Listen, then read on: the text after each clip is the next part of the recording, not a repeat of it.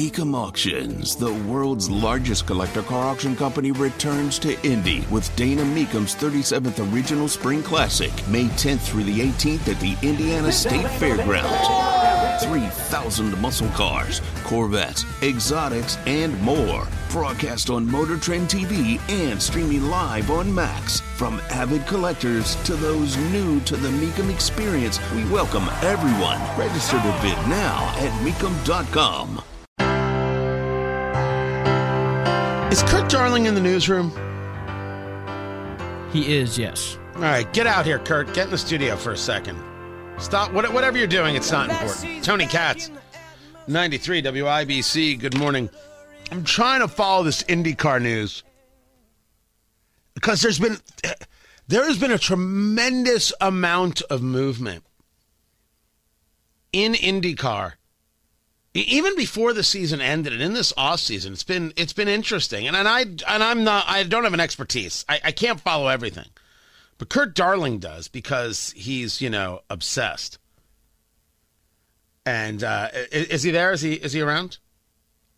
Somebody got to go get him.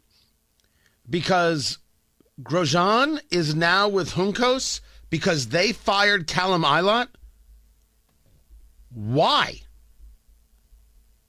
I want to understand what it is that happened here. Kurt Darling, not only from the WIBC newsroom, but a racing geek. Massive. Just one look at him, you're like, oh my gosh. Geek. And I want to understand this.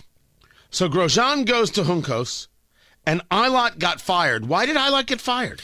Well, Tony, basically it sounds like there was a little bit of infighting amongst the teams. So based off of the optics of everything, at the end of the season, there was a lot of push to have Agustin Canapino kind of be the number one driver per se for Juncos Hollinger Racing. But at the same time, Callum Ilott in the last race of the season, he was running up in the top 5 and was kind of doing his own thing because, he wanted to try and secure a seat possibly. This is all speculation, by the way, but it looked like he was trying to secure a seat for the next season. Well, that kind of rubbed the brass at Juncos Hollinger the wrong way because he wasn't exactly following team orders per se. So, needless to say, they decided to part way mutually. They publicly said that they've mutually parted ways between Ilott and Juncos Hollinger Racing. And have you read the IBJ reporting on this? I have not actually yet. So follow this just came out. Follow this. Ilott and Canapino, I guess, as you were discussing, possibly a bit of bad blood. The back and forth with them got so bad, according to the IBJ, there was fan blowback and death threats from Canapino supporters. Oh, yeah, and that was actually kind of an ongoing thing all season long because obviously there were a lot because Agustin Canapino is from Argentina, and so he's a big racing hero in Argentina. Like he's a national phenomenon in the country of Argentina. And so when I think the rub is basically when they saw that he wasn't exactly getting the results. Meanwhile, Callum Ilott was actually doing mostly well at Juncos. There was a lot of pushback from Argentinian fans at the fact that Ilott was doing well, but Canapino was still kind of, getting his feet wet. Keep in mind, he was a rookie, and Ilott already had a season under his belt, so that's just kind of the common sense of the whole thing. But because of all of that happening, Ilott actually got a lot, and also Ilott was kind of involved with a few other wrecks as well that ended up costing Canapino a few good results throughout the season, which also fueled a lot of the fire of basically, for lack of a better word, hatred of Callum Ilott by Argentinian fans. That was kind of what the optics showed of everything like that. And so maybe it kind of reached a boiling point. I could speculate that maybe Juncos Hollinger decided to make a change. Who knows? Meanwhile, they bring in Grosjean. I'm pronouncing his name right? Yes, you are. Okay.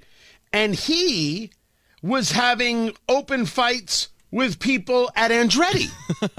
Yeah, so basically... Yeah, okay, here we go. So, Romain Grosjean basically, he thought that he didn't exactly get a fair shake at Andretti because he wanted to continue with Andretti Autosport, now Andretti Global, for next season. But as the rest of the season kind of wore on, keep in mind he wrecked at about 5 of the 15 races that he competed in, or the full season that he competed in, which is a lot of wrecks. So he wasn't getting the results, but at the same time, he still felt that he may want a better shake at things. Well, Andretti Autosport, now Andretti Global again, they decided to move a different direction, and it wasn't exactly looking good for Grosjean to have, another shake at the rest of his contract. So they bring in new drivers, and Grosjean actually is now taking Andretti Autosport to court, or rather in arbitration, to try and resolve a few legal differences about his exit. And now, just yesterday, he signs with Hugo Hollinger Racing. So he's doing okay. He has a ride in IndyCar, but he's not exactly happy with Andretti at the moment.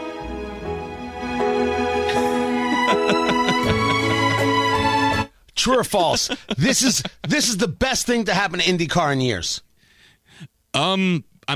This is real, like world-class drama reality show, somebody on it. I can't imagine this is what Roger Penske likes, but if you want to talk about something you can sink your teeth into, this is it. I would say this, Tony, it doesn't rise to the level of Formula One drama, but at the same time, Romain Grosjean is very familiar with Formula One drama. After all, he was involved with it all, for 11 seasons in Formula One. But at the same time, you have a point. Any eyes that you can get on the series, even if it is, drama and infighting amongst the teams, it's any publicity is good publicity for IndyCar right now, at least in a manner of speaking. You don't want something scandalous. But still, you're right. Any eyes that the series can get on them right now is certainly beneficial, and it'll definitely be compelling to see how Grosjean does with Juncos Hollinger, because he's going to a newer team as opposed to a more established team in Andretti.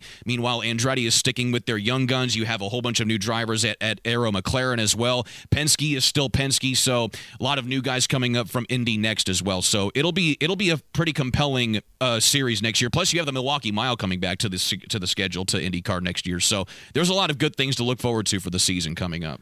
You got to write up the whole soap opera. Literally, honestly, like a gossip blog on just what's happening. I expect that done by the end of the day. Oh, yeah. Well, maybe not the end of the day, but maybe the end of next week, actually, once we get closer to the start of the season. I'm actually going to work on a silly season piece that just basically breaks down all of the different moves amongst the teams going from one way to the other. So it'll be pretty good. Death threats and open fights. None of this is silly. This is insane. But that's what it's called. It's called silly season. That's literally what the IndyCar off-season is called, a silly season. Good Lord. Kurt Darling, and from the WIBC Newsroom, I appreciate you. Thank you very much. There's a company out of Florida. They do roofs. Now, everybody needs a roof. Of course, we here are sponsored by Moss Roofing, MOSS, mossroofing.com. Appreciate them. This is not their special. This is from a group in Florida called Roof EZ. And right now, to pick up more business, that if you buy a roof, you get a free turkey, producer Jonathan. Ooh. You get a free turkey, Matt Bear. See, you get a roof and you get a turkey. You get a nice frozen turkey. I don't know. Maybe it's like a 15-pounder right there. Maybe something like that. A nice turkey. So if you buy a roof, you get a turkey and an AR-15.